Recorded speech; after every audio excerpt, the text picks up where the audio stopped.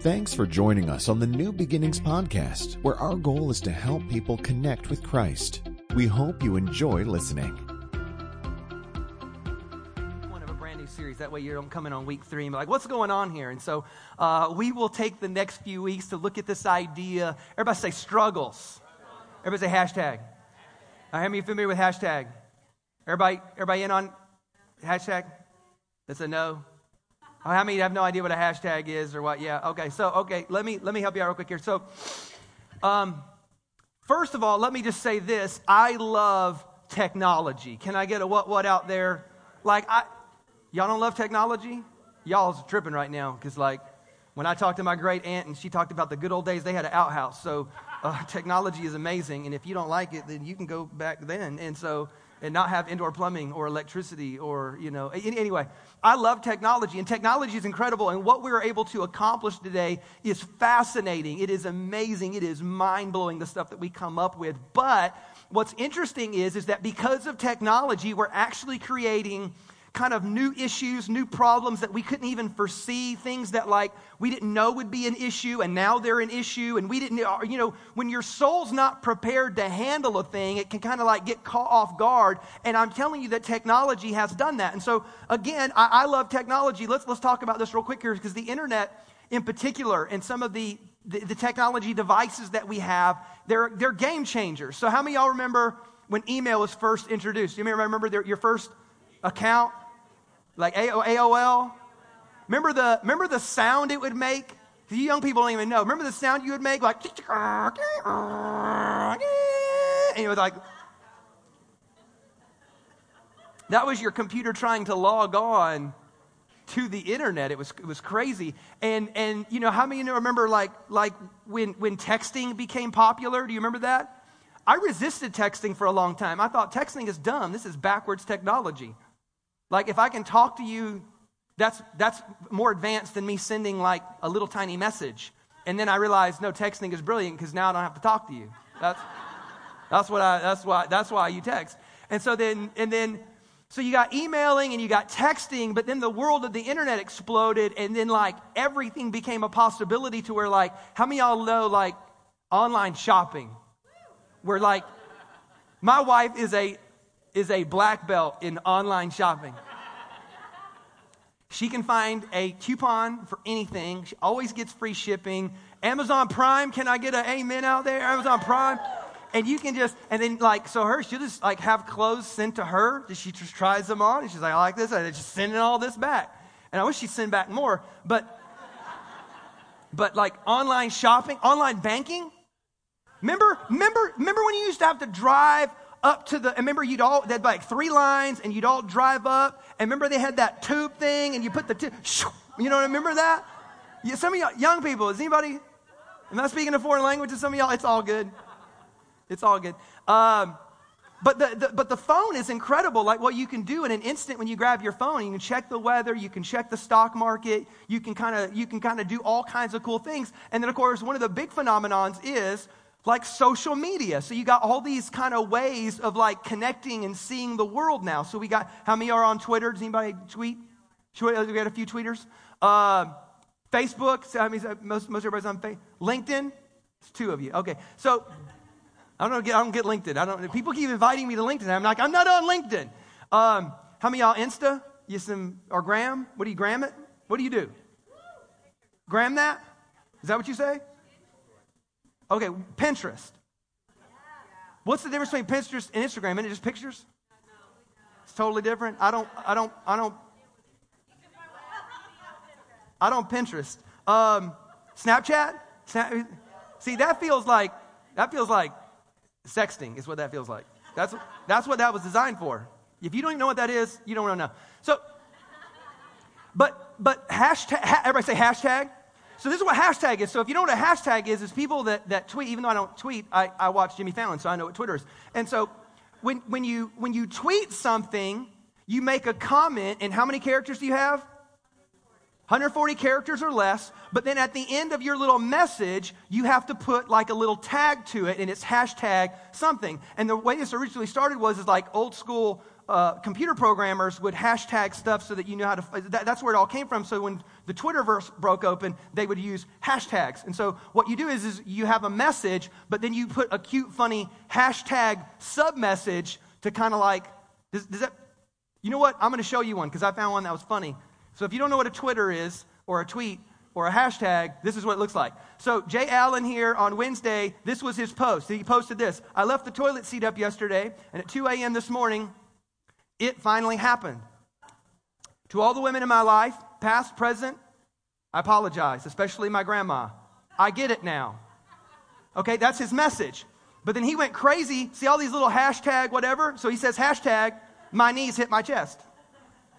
Hashtag folded like a lawn chair. Hashtag scariest moment of 2016. Hashtag I knocked everything off every counter on my way down. Hashtag all my life I had to fight. Hashtag so cold. Hashtag for some reason I yelled, who is in here, as I was falling. Hashtag thought I was being attacked. Hashtag I was still asleep. Hashtag survivor. So now you get it. So what you do is you tweet things, and then you put a little hashtag so that people can look up how to find what you tweeted. So we all tracking now? Hashtag. So now here's the deal though. Because of technology and the internet, and particularly social media, again, we are experiencing things that we have never experienced before. And I want you to know, like, I love social media. Like, in so many ways, it's fun because I get to catch up with people that I went to high school with. I get to catch up with old friends I went to college with. I get to watch really, really funny videos. Like, I just saw a video. Oh my gosh, this was last night. I was laughing out loud. I have a friend in South Africa, and his wife is cuckoo for Cocoa Puffs, and she posts everything constantly. She's a little crazy. And she posted the funniest video. It was a video, I'm not lying, it was road rage. It was a road rage video. You ever watched a road rage video before? It's a little sad. It like breaks your heart a little bit. You're like, these people, poor things, they are bound by their anger. But this one was so weird because it was in a foreign country. Maybe it was South Africa. But what had happened is you didn't see the first encounter. You only see the second one. So you just see this truck come up in front of this other large vehicle and cut him off and stop, hit the brakes, slam, and then get out of his car. And he comes up to this big, and it's like a driving RV, kind of a big van bus thing. And that's all you're seeing thus far. And he gets out and he's banging and he's yelling. You can't totally hear what he's saying. And then like he does this for 20, 30 seconds. And then finally on the other side of the car, 4 mascots, fully dressed mascots, get out of the vehicle in full headgear. The first one looks like that little squirrel from Ice Age with that big old, and they literally come walking around the car. I mean, 4 of them. And they literally go over to that dude and push him, and then one of them punches him, and then they start fighting, and then eventually the 4 mascots have him on the ground, and they're like this, and then they're kicking him with giant squirrel feet. It's the best. I don't know that, don't judge me, but I thought that was funny, because I thought if you got road rage, you might deserve to get beat up by furry creatures, woodland creatures, because you're angry. And I thought, so there's things which, sometimes it's cool because like social justice issues, you can know about stuff, you can find out about stuff, you can help causes, you can just, there's all kinds of ways that social media is good. So let me just put it like this. Social media, it's great for so many things, but it's not always great for my soul. I'm telling you, there's a brand new set of temptations that we're facing today that they didn't have to consider 10 and 20 years ago. It wasn't even a possibility. We are so exposed to a massive amount of information unlike we've ever been exposed before. We're exposed, think about this, we now have the ability to follow people's lives almost by the hour, follow what they're doing by the day, and get in on and follow people in a way that we would have been arrested as stalkers in previous generations. And now we invite people in to do it, and we put it, and we just put it out there for all the world to see. And it's creating some soul issues. Now listen, I'm not saying this. Well, I'm saying this. I'm not the only one saying this. This is what just researchers are saying. I want you to think about this. This is what, there's like multiple university studies that have come out now, and what they're saying is this, is that they're tracking people who are watching Facebook and following these social media things on a regular basis, and all the surveys show them that the people who do this end up being less satisfied and more critical of their own lives. That 1/3 of the test subjects felt significantly worse about themselves the more time they spent on Facebook. And they talk about feelings of isolation. They talk about feelings of being left out. There's this whole thing where they get into, as a matter of fact, let me just read this part of it to you. This is interesting here. It says, the study suggests that those who use Facebook more often are less satisfied with their lives and are actually less healthy. That's crazy. Than those who are more judicious in the number of times they log on. As the Wall Street Journal noted, to put it boldly, the more times you click like, the worse you feel. So they're showing you that what happens is because you have this overexposure to looking into everyone's life, that by virtue of being able to look at everyone else's life, which, by the way, you're looking at everyone's highlight reel, you end up comparing their highlight reel to your everyday mundane life. Like, I don't ever see, like, hashtag just went on poop patrol. Hashtag just did the dishes. I don't see those. It's like, it's all the cool stuff that they do. It's all like the fancy meals that they eat. It's all the great trips that they take. I got a person right now that's in Europe, and they are flooding the Facebook waves with all their European adventure. And I'm like, okay, I get it. You're in Europe. Okay, that's enough. And so, and then like people with their food, and you got people with their everything, and then somebody with your kids. It's just everything. It's whatever your deal is. And we're following it. And I'm telling you, what happens is, by virtue of us constantly looking at what's going on in other people's lives, it is by default that we compare it then to our own lives. It is something that many of us are doing on a subconscious level even. We're not even fully aware of it. And so my point is this, is that the constant comparison of my everyday life to other people's highlights produces something the Bible calls envy. See, the Bible knows, like the human soul hasn't changed for 6,000 years. We're still the same. The way we're being attacked or tempted or being messed with or how it's affecting us, that might change. But at the end of the day, there's all these root things, these sinful things that get down in our heart. And when we live a life of comparison, we cannot help but to eventually look at their life, compare it to our life, and think, I want some of that. I wish I had that. Why can't I get more of that? If only I could do this or have these things. And we live a life that ends up becoming incredibly discontent. And so the point of today's message is really about helping you restore contentment to your life. Like, there's something about us being at peace, being thankful, being locked into our relationship with God, and having contentment. Because there's something that you can't put a price tag on sometimes. And it is your peace of mind. It is how well you sleep at night. It is how at peace your heart is. It is how great your relationships are with other people. You can't put a price tag on all that stuff. And a lot of that stuff flows out of our sense of contentment. We're going to restore that today. But let's look real quick here at this. Because I need to define what I talk about envy. I want to define like different types of envy so you dial in and the Holy Spirit speaks to you. So here's some different kinds of envy that we deal with. Some of us deal with just materialism envy, right? You're driving down the road, you got your car, you look over and see their car, and they got the brand new this, the awesome this, the supercharged that, the twin turbo that, the XL version of this. Like, it's just like, and then you look at your car and you're like, my car's lame. I want that car. Like, why can't I have that car? Or you know what? You drive through other people's homes or other neighborhoods, and you look at other people's homes, and then you start looking at like magazines, or you start looking at images online or whatever it is, and you look at all these fancy things that they have in their home, and you start looking at your home. And you're constantly looking at just materialistic things. You're looking at the brand new iWatch and thinking, I don't even got a watch. I got the no watch.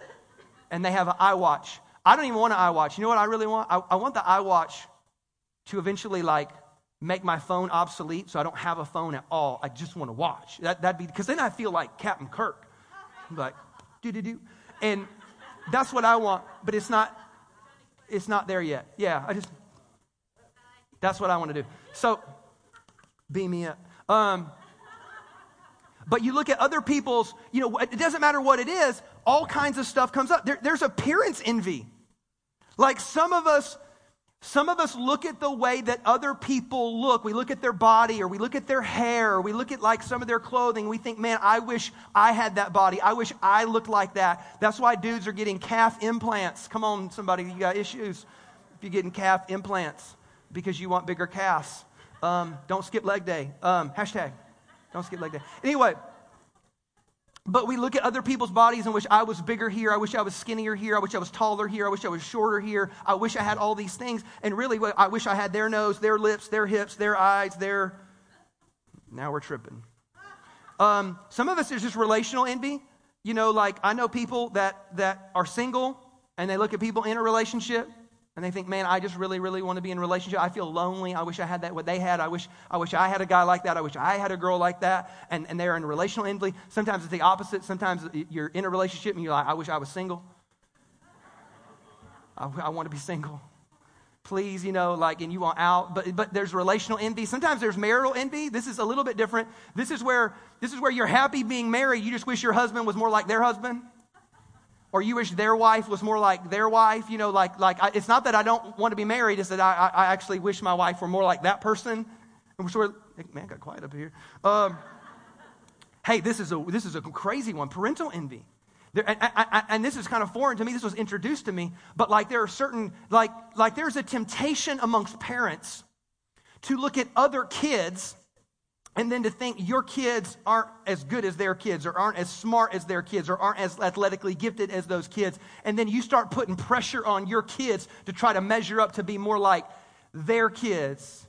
And what you don't realize is the blessing that you have. What you don't even realize, too, is that sometimes other people looking at your kids praying to God, that wishing they had kids like your kids. You don't even know. But there's a weird dynamic of parental envy. And then there's talent envy.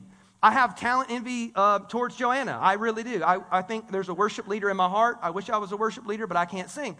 And so I look at people that can sing and be like, man, I wish I could sing. Or we look at I wish I could do that. I wish I had those gifts. I wish I had those talents. And you know what we're doing? We are constantly focusing on everything that they have. Our eyes are not on God. Our eyes are not on what we have to be grateful for. We have so missed the point, and we are generating something in us. And let me just tell you real quick here. This seems fairly innocent. That's not that big of a deal. As long as this doesn't control you. I'm telling you, you need to listen to this real quick here. There is a dark side to envy. Listen to what James said. As a matter of fact, James says it so well. James says it like this. He says, but if you harbor bitter envy and selfish ambition in your hearts, do not boast about it or deny the truth. Such wisdom, he puts it in quote because he's making fun of it like that ain't real. That wisdom does not come down from heaven, but it's earthly, it's unspiritual. As a matter of fact, it's demonic. So he's saying when you harbor envy in your heart, you need to know there's a dark side to it. There's a demonic nature to it. There's something evil about it. For where you have envy and selfish ambition, there you find disorder and every evil practice. He goes, hey, you need to be careful. Because here's how you know. There's a certain level of envy, and it's bad. But it's where you're constantly wanting what other people have. But it eventually moves to that's dark. But it moves to a darker version of envy. And the darker version of envy is when you begin to look at other people, and then you're secretly happy when they fail. Because their success, even though you want it, it begins to rub you a little bit wrong to the point where you're like, you know what? That didn't go well for you, did it, sucker? You're glad. Hey, all right. You ever looked on Facebook? And then, I got a 20-year high school reunion coming up, right? So now you know how old I am. We got a 20-year high school reunion coming up.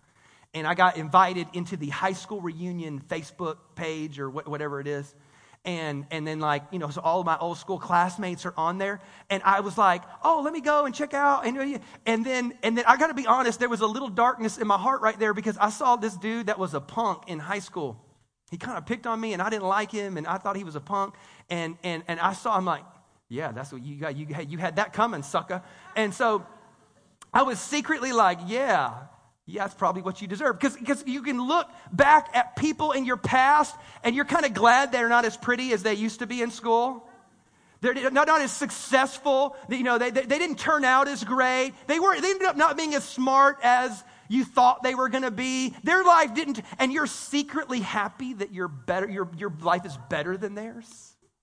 There's a darkness in our hearts sometimes where we secretly want that person to fail. We're glad when rich people lose their money. We're glad when their relationships fail. We're glad when their kids get into trouble, and we rejoice when they fail.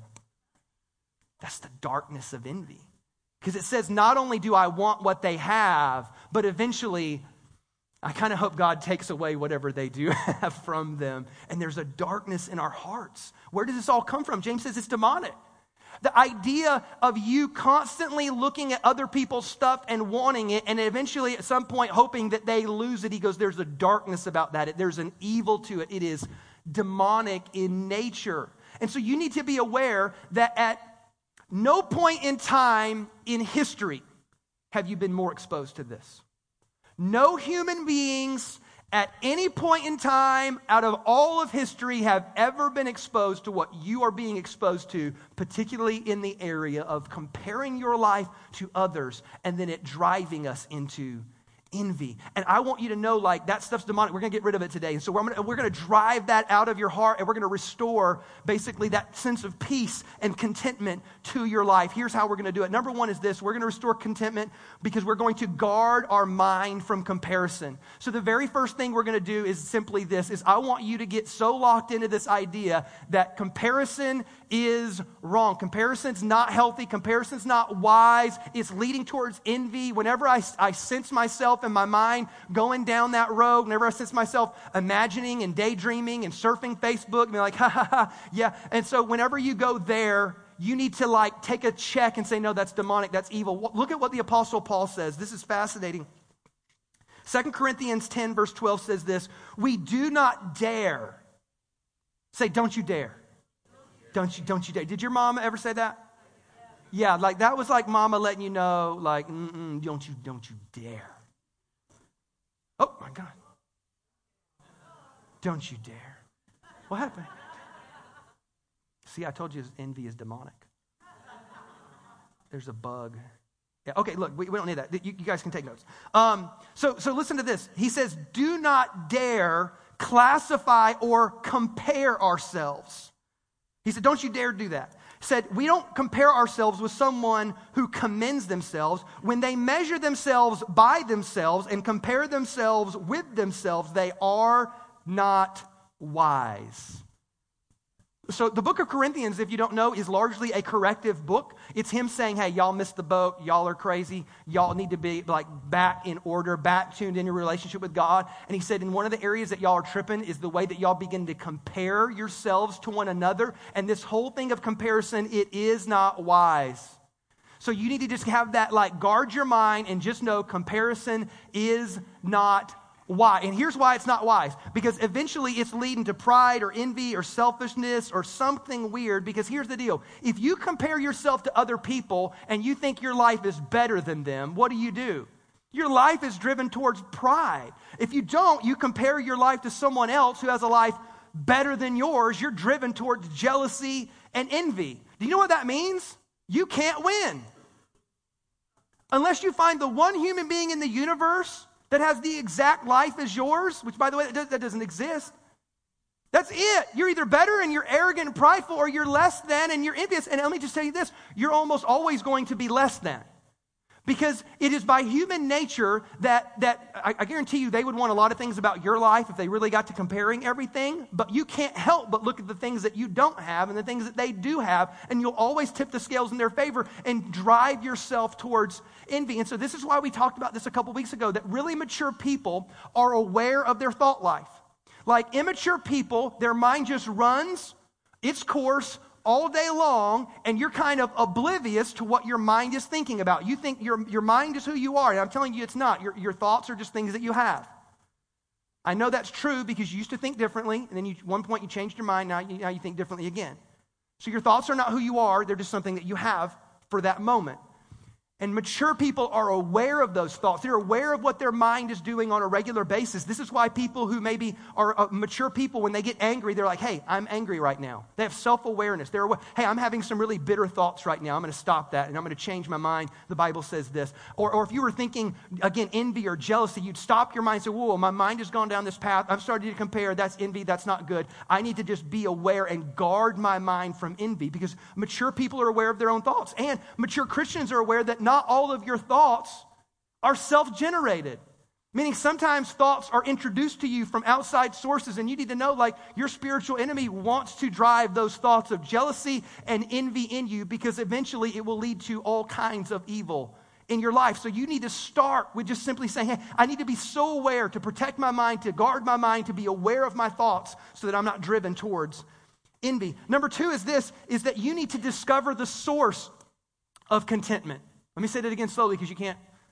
Oh, no, we're back. Can you give him a hand back there? I don't know what you guys did. Hashtag, you're awesome. So you need to discover the source of real, true contentment. Because, like, if you keep going into these arenas of Pinterest this and Facebook this and Twitter this, and you start seeing all these things, you're just constantly going to be tempted with this discontent life. I'm telling you, drive yourself in the other direction. You got to discover what the source of contentment was. In light of that, listen to what Paul says. Philippians 4:12 says this. It says, I know what it is to be in need. And that's true, he did.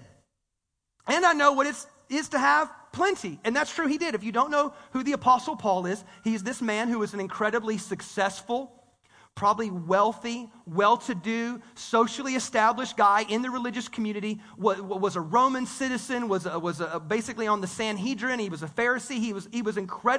He had tons of accolades, tons of titles. He was very well-to-do. This man had plenty. But then he became a Christian, and then he started, like, literally traveling the known world, sharing the gospel, and he got beat up, and he got stoned to death, but he wasn't really dead, and then he got imprisoned, and then, like, all kinds of craziness. And what he's saying, look, I've had in my life times where everything was great, and I've had times in my life where it was awful. But listen to what he says. But he goes, in light of that, I have learned the secret. Everybody say, there's a secret. There's a secret. Don't you love that? That's like clickbait right there. Discover the secret to contentment. You're like, oh, I need to know. Or if they give a number to it, discover the 3 secrets to contentment. And you're like, oh, I want to know what the 3 are. What are the 3? What are the 3? Isn't that clickbait? I'm telling you today, the 5 secrets to contentment. This is number 2. It's to discover the secret of contentment. So he said, I've learned the secret of being content, and in any and every situation, whether I'm well-fed or whether I'm hungry, whether I'm living in plenty or I'm living in want. And then this is where we find that scripture. Do you guys not have that anymore? It's only over there? See, I've got it there. It's there. Okay, so we're good. So here's where this scripture comes into play that we quote all the time, and Tim Tebow has it on something, and we rally behind this scripture, and it's a great scripture, but we do kind of take it out of context a bit, because, like, we think I can do all things through Christ who strengthens me, and you think you're going to dunk a basketball, but really you're 5'8" and you're white, and it ain't happening. So that scripture will not help you dunk a basketball. This scripture is in a context, and the context is what? Hey, I know how to live where things are rough, and I know how to live where things are good. I know how to be content in every situation and in all things, because I can, and really what the context is I can endure all things through Christ who strengthens me. And see, the source of your contentment is your personal relationship with God. Like, I've never had people come out of times of prayer and times of worship and times of study and their heart be filled with envy.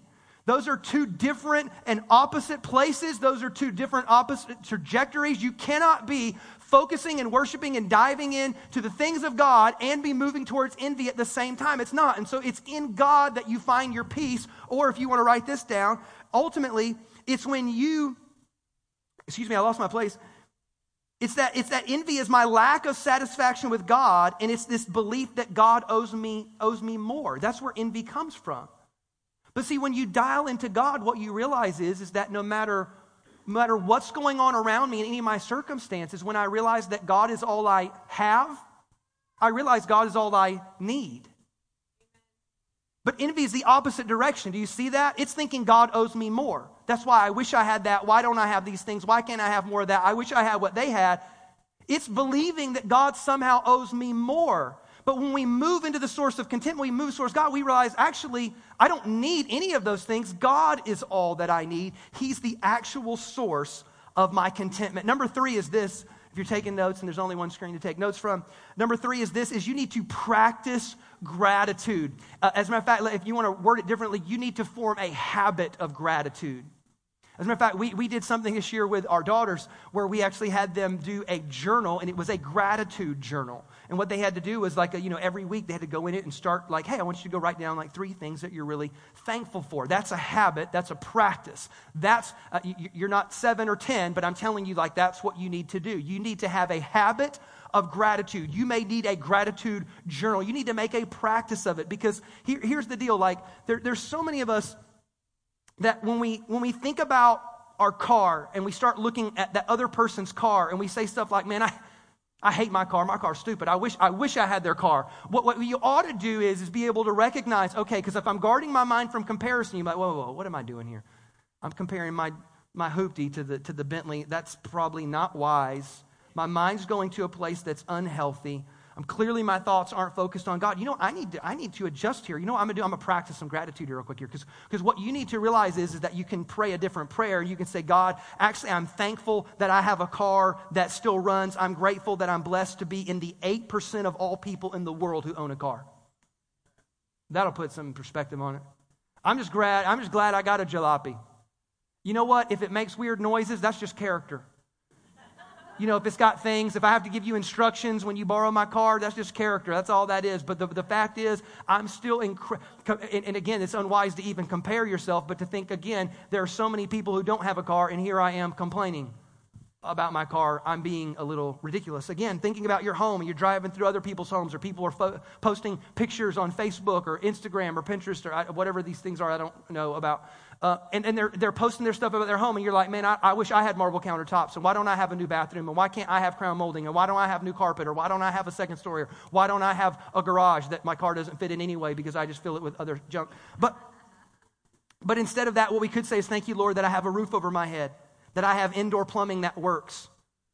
Because half of the people in the world do not have clean running water in their home. That's different, huh? That's different, but it requires a habit and a practice to say, God, I am thankful. Listen to what the Bible says. In Proverbs chapter 15, verse 15, this is fascinating. He says, for the despondent, every day brings trouble. For the happy of heart, life is a continual feast. Leave that there for a second. I want you to think about this. Solomon is making an incredible observation here, because what he's saying is this. He says, you get what you look for in life. If you're despondent and discontent in life, you know what you find? You find every reason to keep being discontent. He goes, for the despondent person, you look around and you just find things to complain about, find things to be grumpy about, find things to be critical about. And you know what happens? It finds you. He said, but the opposite is true. The happy of heart, meaning literally their attitude and perspective on life is the only difference. It is a continual feast. So the difference is this. Here's the difference between happy people and unhappy people, really. It's not the difference in their circumstances. It's just what's in their heart and how they choose to think about the world around them. And he's saying, you need to choose to be a happy heart, choose to be grateful, and watch what happens in your life. Watch what Paul says in Thessalonians. He says, give thanks in all circumstances, for this is the will of God in Christ Jesus for you. Why would that be the will of God? That's the plan of God for you to be grateful, because what gratitude does in your heart, it's the very opposite thing that comparison does to your heart. Comparison leads you to envy that says, God, you owe me more. But gratitude leads you into a totally different place where it says, God, thank you for all that you've given me. Do you see the difference? And it all begins when we practice gratitude. If you're writing the notes down, this is a great thought. Envy is when you resent God's goodness in other people's lives and ignore God's goodness in your own life. Yeah, just making a list, and saying, God, thank you for my wife, thank you for my kids, thank you for my church, thank you for that I have a job right now, thank you that I have a car, thank you and just start listing and start going through it. I promise you, when you find yourself wanting to compare, wanting to become a little bit envious, again, you're guarding your mind.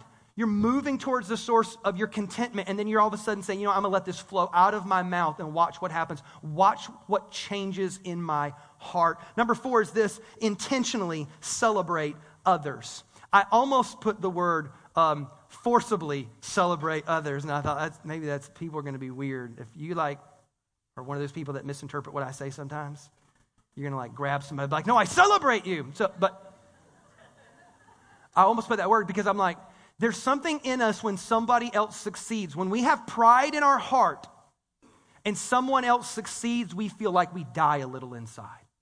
Where does that feeling come from? It comes from the pride within us. It comes from the envy within us. We are actually jealous that they're succeeding, and it makes us feel like we're not, and we're jealous because of it. And I'm telling you, you've got to make a total shift in your heart and say, you know what? I will drive envy out of my heart, and so I'm going to force myself to celebrate them. So they got that job promotion when you think you should have gotten it. You know what I want you to do? I want you to go intentionally celebrate them. I want you to know, hey, I'm proud of you, and I'm so glad that God blessed your life, and I'm so glad that, because this is what I believe, and I believe there's a sowing and reaping process here. I believe that what you celebrate in other people is what God will eventually do for you. But as long as you have envy in your heart, then there's no, then what would God gain by giving you what you envy? He would only be further corrupting your heart.